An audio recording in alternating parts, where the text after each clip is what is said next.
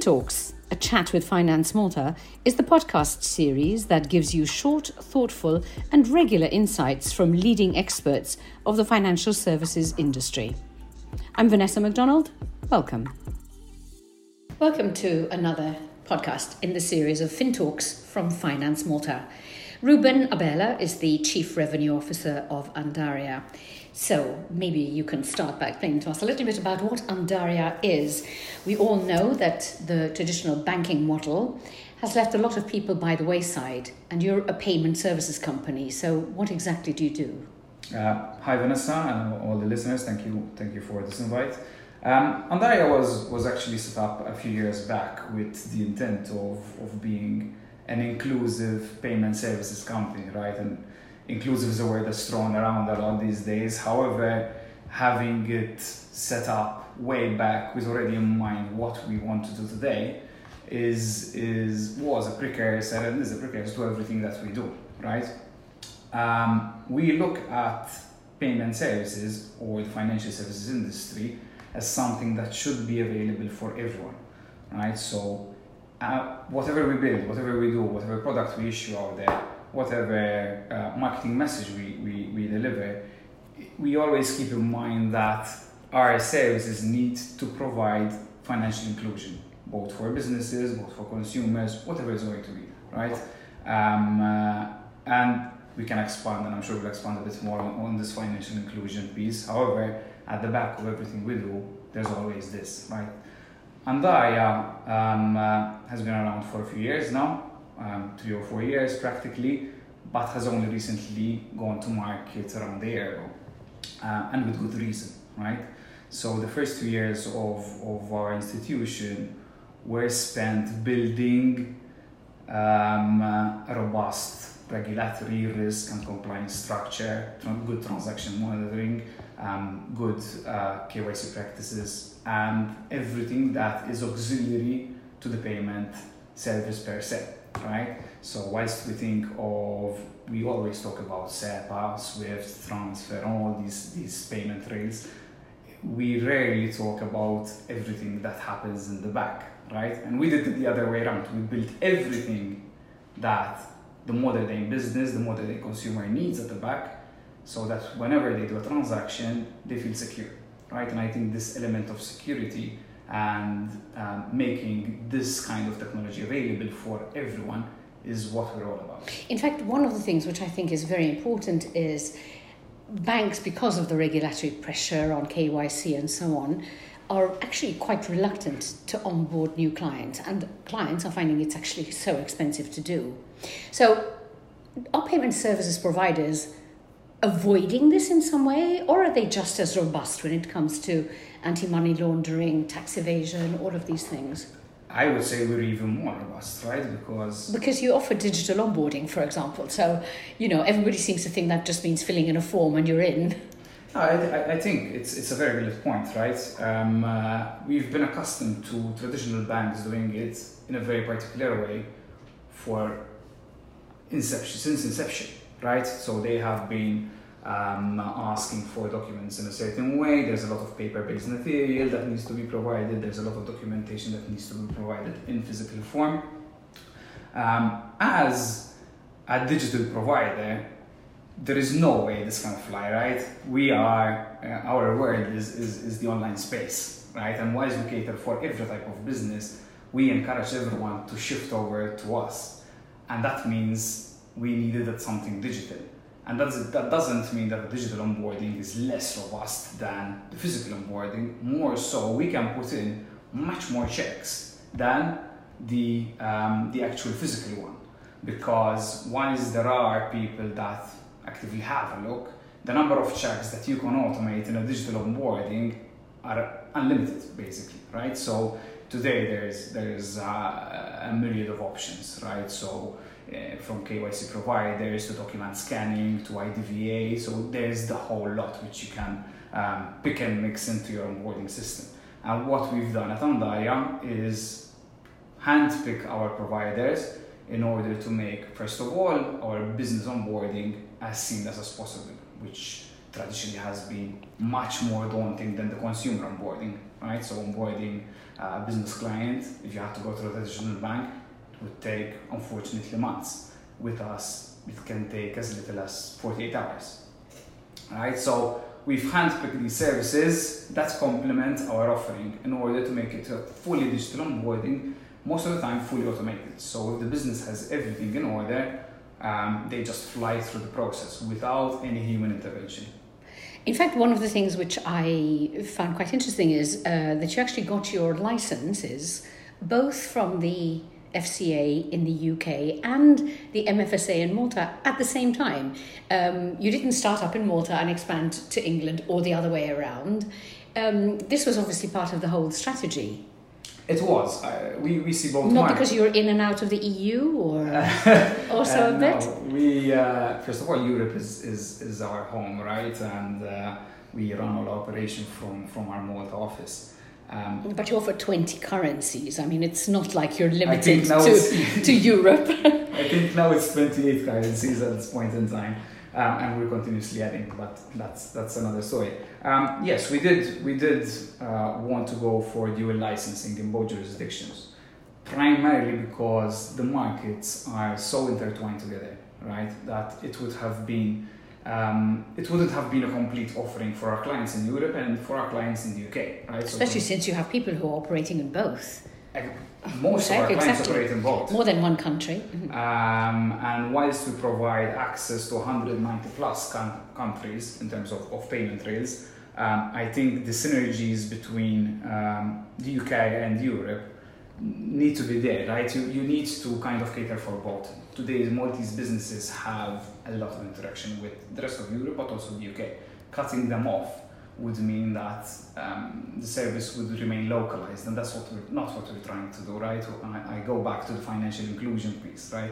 Financial inclusion also means that we allow the local business to have access to as many possibilities as the market can offer, or as we can offer, to go international, right? And our UK license helps the local business also take a step into that market. This is super important, this idea of financial inclusion, because we've been following, even in social media, on the media and so on, people complaining about the time it takes to get, started, etc. Is there such a demand for new companies? And are we talking about large companies, startups, international companies we've already mentioned? The demand is there from practically every company size, right? So we get the odd guy knocking at our door wanting to start up a business but not having any knowledge on how to do any of the banking side, right? So we also offer help there in kind of steering them in the right path, and if we can't do it, we'll refer them. But we also get large corporates, right? And that is a very widespread scale of payment options you need to provide and technology you need to provide. What the startup needs on day one is not the same that a large corporate would need, right? And sometimes we think that one technology can work for everyone. At Andaria, we think of it a little bit of a different way, right? We need to be mindful of every business case. And whilst there is a base offering, we try and make it as bespoke as possible. But to answer your question, we get all kinds of businesses, micro enterprises, small startups, SMEs, and even large corporates. So we're talking about now basically, I think you'd like to be thought of as a disruptor, no? But the whole point about disruption is that you are nimble and you are quick. In fact, one of the things I will ask you later on is what you've got coming up next, because you've been hinting on your website about this. But if, you've got a banking system which is slow and inefficient, does this actually have an impact on the jurisdiction? I think if your banking system is slow, it has an impact on everything that you do, right? So today, the world has evolved in a way that everything is instant, everything is on demand, and whilst technology platforms out there, so business out there, have evolved in that way, traditional business banking hasn't evolved in the same way. So we see platforms that are fast on everything, right, on their offering. However, on the payment side, they're still lagging behind because the ranking provider is offering perhaps limited technology, perhaps limited depth of tech assistance. So they just integrate the very basic. But you're never going to replace banks. I don't think the intent is to. That is never the intention. They do certain things extremely well. Absolutely. And we need to remember that EMIs like us rely on traditional banks as well, right? On our corresponding banking partner. So we appreciate fully the importance of the banking network and the history that it comes with. I think we are a disruptor, but we're also a complementer to them, right? And I think that's the way the industry needs to. We need to look at us as EMIs and PSPs, right? We are actually getting what the banks have built throughout the years and perhaps investing the time, energy and money and technology to make it more accessible for everyone else. One of the points about the disruption is not only like the providers but also the industry itself. I mean, apart from startups and so on, we now have things which we never even dreamt of a few years ago, like the gig economy and so on. So from the side of, the clients paying each other, have things actually changed? Long ago, we used to have letters of credit which used to be opened through chambers of commerce. That's hardly the case anymore, is it? I think it's all coming from the fast-paced environment we now live in, right? So, as I mentioned before, if everything around you is moving at light speed, you expect money movement to be light speed as well, right? And I think whilst all of us in the fintech industry are trying to make this as seamless and as fast as possible, I think we're always playing catch up to the rest of the technology most of the time. So we are getting close. I think the technology is now providing for better access to financing, better access to immediate payments, cross-border payments that don't cost a leg and an arm. But there's still a long way. I think we're still at the tip of the iceberg of what actually we can do with the regulation as is and how we build that into technology that is useful for both businesses and consumers. You mentioned the magic word costs and prices and so on. How do they compare, and is there enough competition to actually make this a viable sphere for Malta? As an island, I think we are on the right path in the sense that the regulator is helping in attracting both businesses from abroad, but also incentivizing the local business to actually go into this market.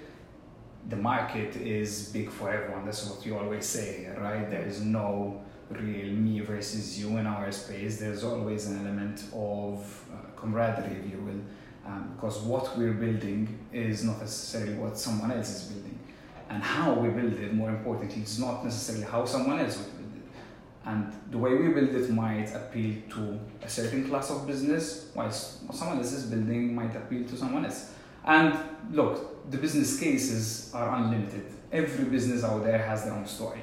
And I think that's what we as Andaria believe, right? So we build based on the business's story. And I'm sure everyone else in the industry is doing the same, right? Based on their use case and how they see the industry shaping. Is there an element of cost? Like every other business, obviously, we look at cost, right? And we're always trying to reduce the point of entry and the point of or the running costs for our clients. However, it is more about building the right kind of technology for that business and the right infrastructure rather than just nagging at cost. We don't want this to become a price war, right? And I don't think any of our friends in the industry want this to become such. It's interesting though, because when I was going through your website, I imagine that a lot of companies would be quite reluctant and so on, but you've actually got a very clear price module, if you like, explaining to people what the fees would be and so on. And then you also offer people the opportunity to try it out. What's that all about? I think with the mantra of inclusion, we cannot be hiding anything, right? We need to be very open about what we do, and which we are. First of all, our pricing is straight up, so for anyone to see, and we've done that consciously so that every business can take a conscious decision if this is for them or not, right? Not go into the whole process of speaking tech and doing a lot of meetings and saying, oh, the cost is prohibitive. So that's our starting point. We've also recently launched a sandbox, and we've done that to allow businesses, both locally and in Europe and the UK, to first try out, right? We believe that technology should be shared. It's not something that we want to hog. It's not something that yes, it's ours, but we believe that everyone should have a chance to try it out first before committing to it's kind of a bit of what do you say? I don't want to make it sound too complex, but it's trying out before getting into bed with someone, right? And this is the way we like to look at it. So our APIs are fully public. Anyone who wants to try the sandbox can go in on Andaria and log in and get an account, play around with technology. It's an exact replica of what they would get in the live environment, so that they can get the confidence that what we're offering at least is what they're looking for. What a wonderful idea. Okay. As I said, when I was looking on your website and reading articles, etc., there was a lot of hinting about what's coming in the future. Are you able to tell me anything about where you'd like to go next? I think naturally the next step for us is, and we've started slightly to talk about it, but not to the extent that we've fully gone public, is the element of embedded finance, right?